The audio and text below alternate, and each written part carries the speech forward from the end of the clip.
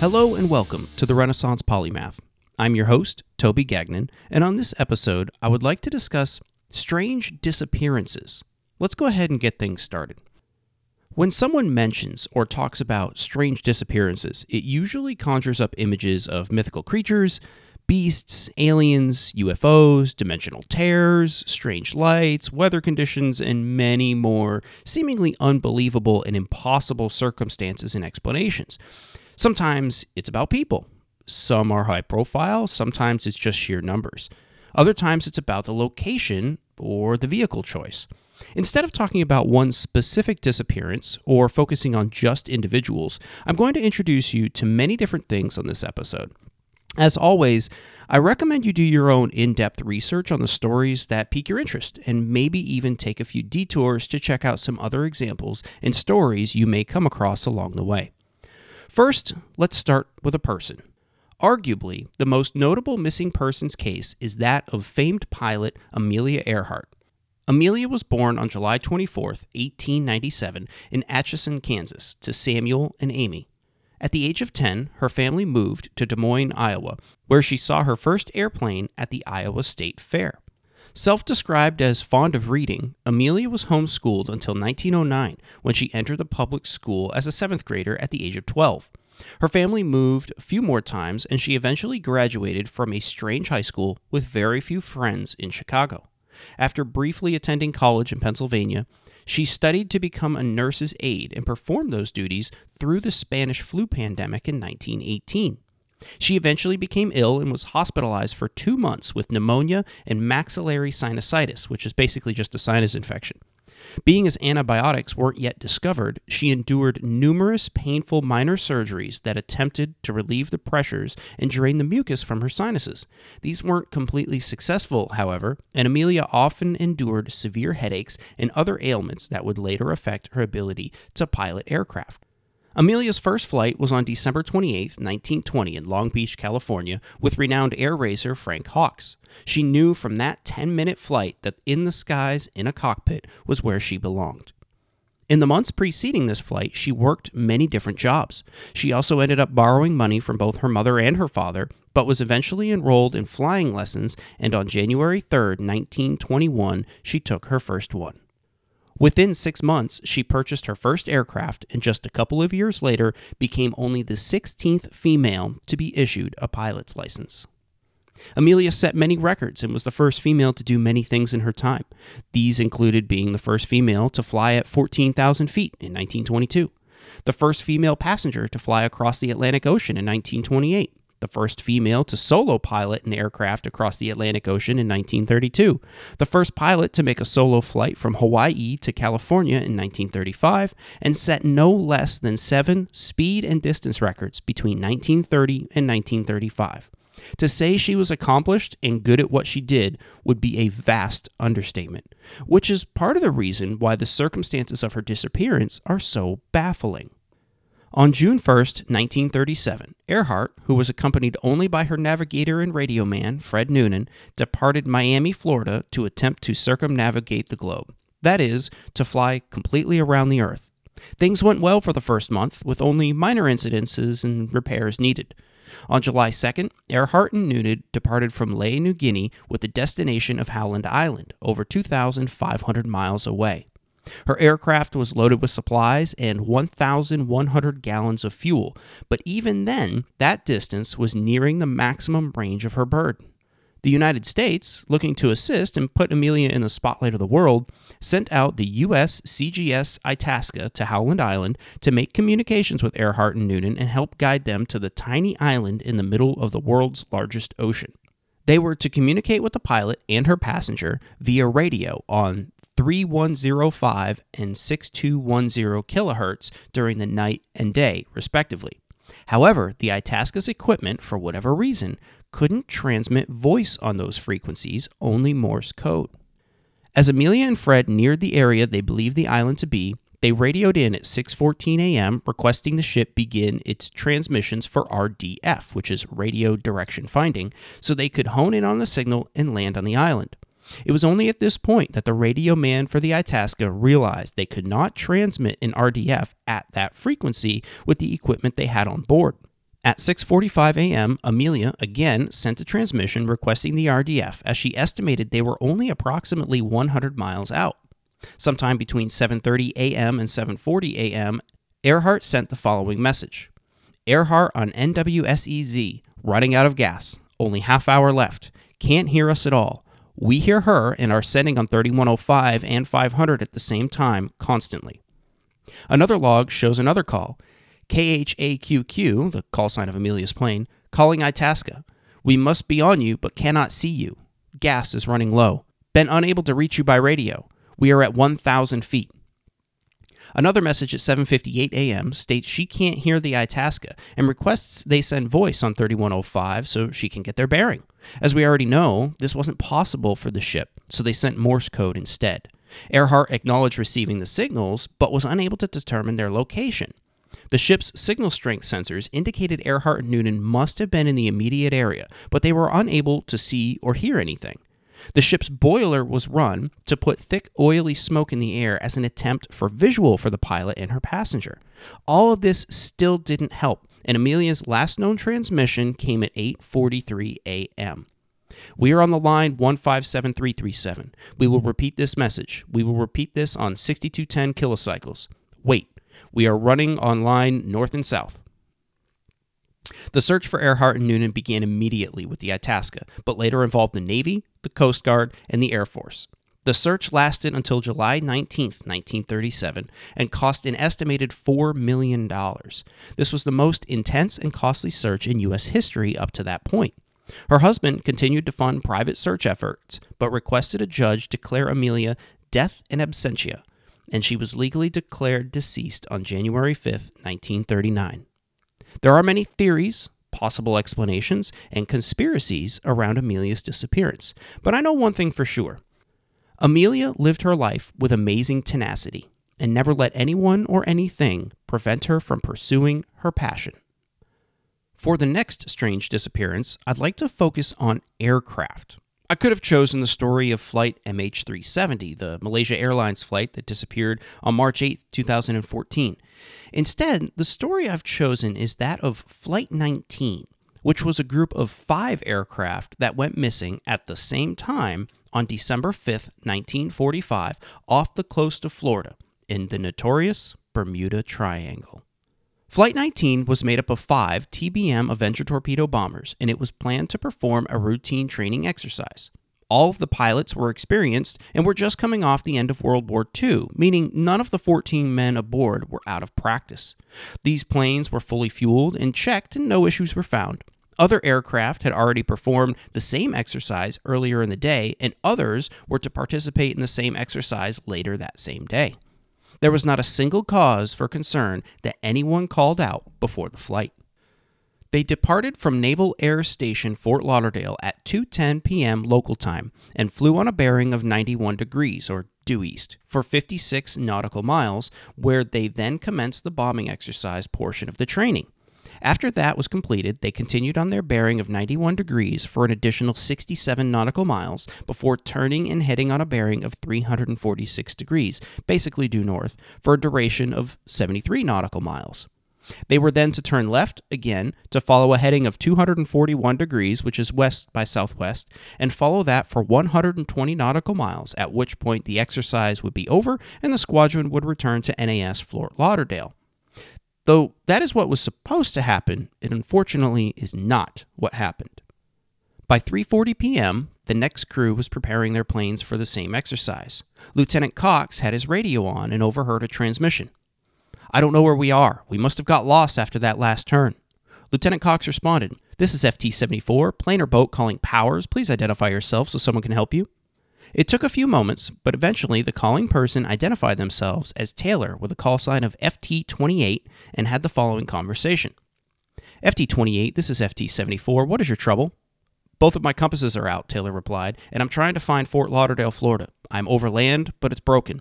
I'm sure I'm in the Keys, but I don't know how far down, and I don't know how to get to Fort Lauderdale." FT-28, Taylor, was instructed to put the sun on his port wing and fly north.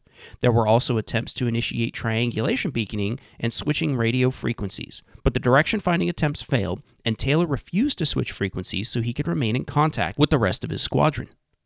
There were additional radio messages overheard from Taylor or the other pilots, either directed toward the NAS or the pilots of the squadron. They are as follows. At 4:45 p.m., we are heading on 030 degrees for 45 minutes. Then we will fly north to make sure we're not over the Gulf of Mexico. 4:59 p.m. Change course to 090 degrees due east for 10 minutes. 5 p.m. Damn it, if we could just fly west, we would get home. Head west, damn it. 5:24 p.m. We'll fly 270 degrees west until landfall or running out of gas. Can I get a weather report? At 5:50 p.m., several land-based radio stations triangulate the beacon as approximately 100 miles east of the Florida coast as well as north of the Bahamas. This information, however, was not transmitted at regular intervals or in such a manner that the pilots of Flight 19 acknowledged the transmissions at all. At 6:04 p.m., holding 270, we didn't fly far enough east. We may as well just turn around and fly east again. 7:04 p.m., Taylor's last known radio transmission. All planes close up tight. We'll have to ditch unless landfall. When the first plane drops below 10 gallons, we all go down together. And then, nothing. All bases, ships, and aircraft in the area, whether military or civilian, were alerted of the situation and asked to report if they came across anything or had any information. After dark, at 7:27 p.m., two quote-unquote flying boat aircraft were launched from NAS Banana River and instructed to conduct a grid pattern search of the last known position of Flight 19. To make matters even more strange, one of those aircraft, the PBM-5 Mariner, made a routine radio transmission shortly after takeoff, and a short time after that, disappeared completely from radar. The tanker, the SS Gaines Mills, reported seeing what they described as, quote, flames from an apparent explosion at 9:15 p.m. that, quote, towered 100 feet into the air and burned for 10 minutes. The captain of the Mills, Shauna Stanley, searched the area for survivors among what was described as a, quote, pool of oil and aviation gasoline. It was presumed that the PBM-5 Mariner suffered a mid-air explosion and all 13 U.S. Navy personnel aboard were declared dead. The wreckages of Flight 19 have never been found, although many attempts have been undertaken and other Avenger aircraft have been recovered. One last thing to note is that between the years of 1942 and 1945, 95 aircraft were lost after departing from NAS Fort Lauderdale. Maybe this Bermuda Triangle thing is just as mysterious as the stories make it out to be. Let's move from aircraft to seagoing vessels. There are so many stories and legends to choose from, and a lot of them seem to be centered around the Bermuda Triangle. Seriously, you need to do your own research into that place and some of the stories that surround it. The ship I want to talk about on this episode, however, is the SS Bacamo. This story will be much more brief than the last two, as there's really little to go on. The SS Bacamo started life as a Swedish vessel in 1914, but was later given to Great Britain at the end of World War I as a means of reparations by Germany for shipping losses during the war. In 1921, it was acquired by the Hudson Bay Company and given its final name, the SS Bacamo. Over the next decade, she completed at least 9 successful trading missions to the northern coastal area of Canada and exchanged goods for furs and pelts. However, on October 1st, 1931, the Bacamo became stuck in pack ice. Fearing that the ship may sink, the crew abandoned the vessel and traveled over half a mile over the frozen water to the nearest town. They returned 2 days later, but the SS Bacamo was gone.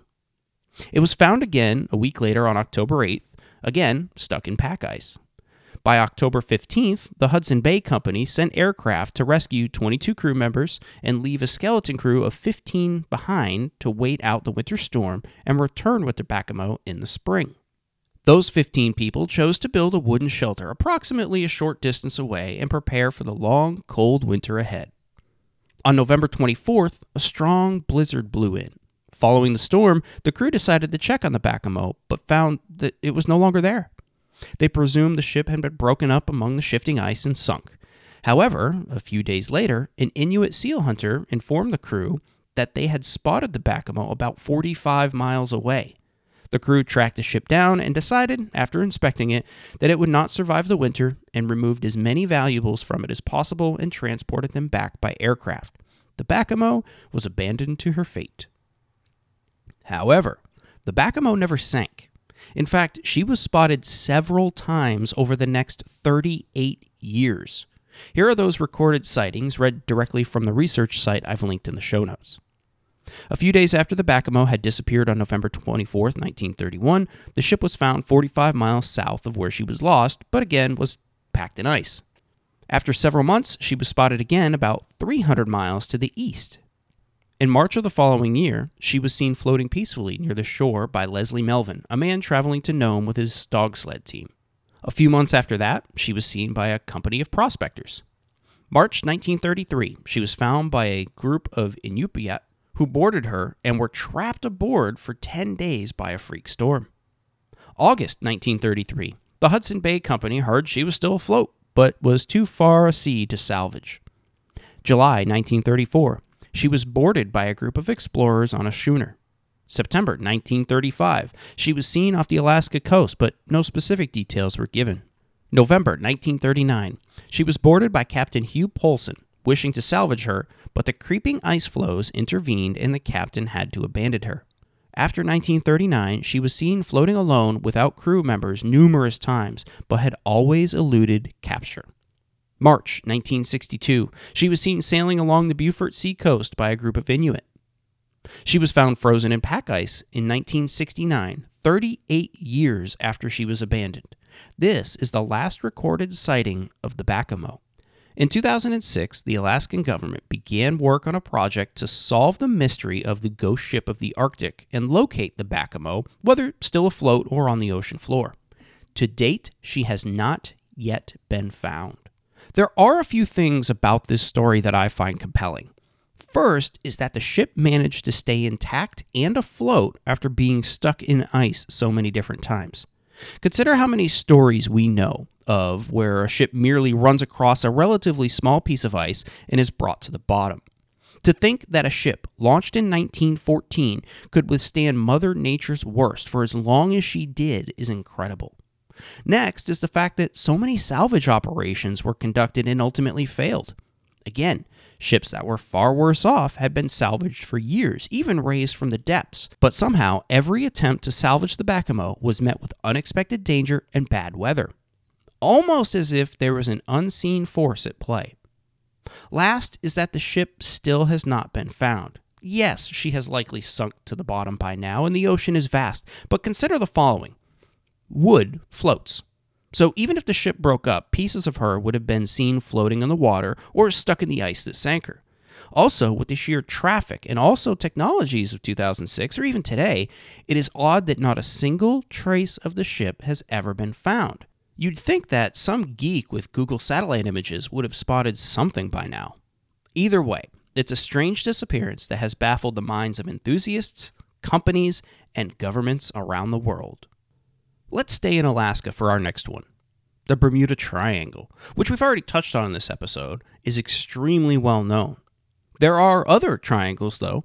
This includes the Devil's Sea, which is also known as the Dragon's Triangle, and at least 12 others that have been claimed to exist. The one I want to talk about, though, is simply known as the Alaska Triangle. This area, which is said to be between the points of Juneau, Anchorage, and Barrow, is incredibly large and consists of mostly uninhabited land, untouched by man. It has been reported that during a 31-year period between 1988 and 2019, more than 16,000 people were reported missing inside the borders of the triangle. To put that in perspective, that would be the equivalent of over 500 people a year, or nearly 10 people a week. At such an alarmingly high rate, why is this place not as well known as the Bermuda Triangle? The best that I can tell? Hollywood and marketing. The story that brought this place into the limelight was back in 1972. A flight consisting of 4 passengers departed from Anchorage on its way to Juneau, but never arrived and was never seen again. So, of all the stories that could have made this place a household staple, why did this flight of only 4 people do the trick? Well, because of who 2 of those people were.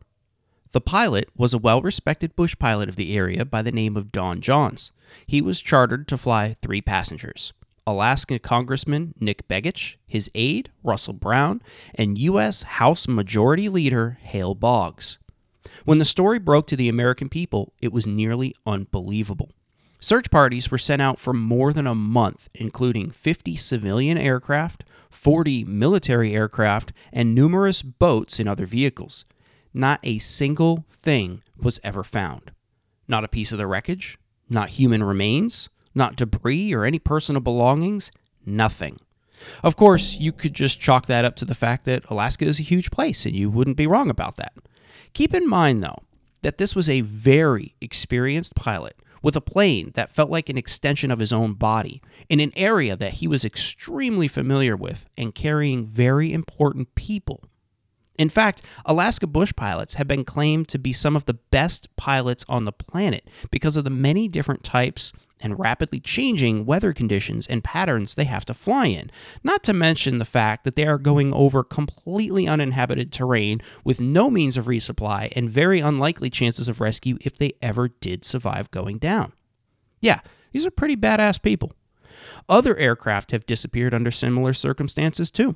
A military aircraft carrying 44 passengers disappeared completely and without a trace back in 1950. And in 1990, a Cessna 340 carrying 4 passengers met the same fate that flight in 1972 did, simply vanishing.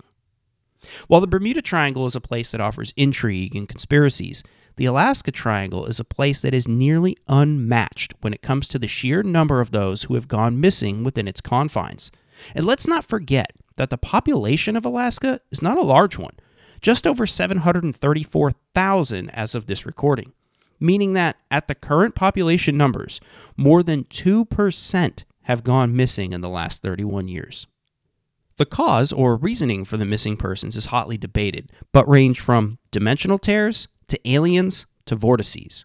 Regardless of the reason, I don't think I'll be traveling inside that triangle anytime soon. The last one I want to talk about falls under the mythical category, but maybe not. We've all heard of the lost city of Atlantis. We have all, also, likely heard of locations that claim to be, or people that claim to know, the location of this lost city. Well, here is one you may not have heard of: Helike. Modern science and archaeology are still learning about this place, but is believed to have been flooded following an earthquake and subsequent tsunami in the winter of 373 BC. The poet Homer wrote about Helike, and other texts refer to this place, but it was mostly lost to history and only lived on in texts and stories. Oddly enough, 5 days before the disaster that befell Helike, all animals had fled the city, and there was, quote, an immense column of flames that were spotted not far away. In retrospect, there were signs that something bad was imminent in that area, something that repeated itself just over 400 years later in Pompeii.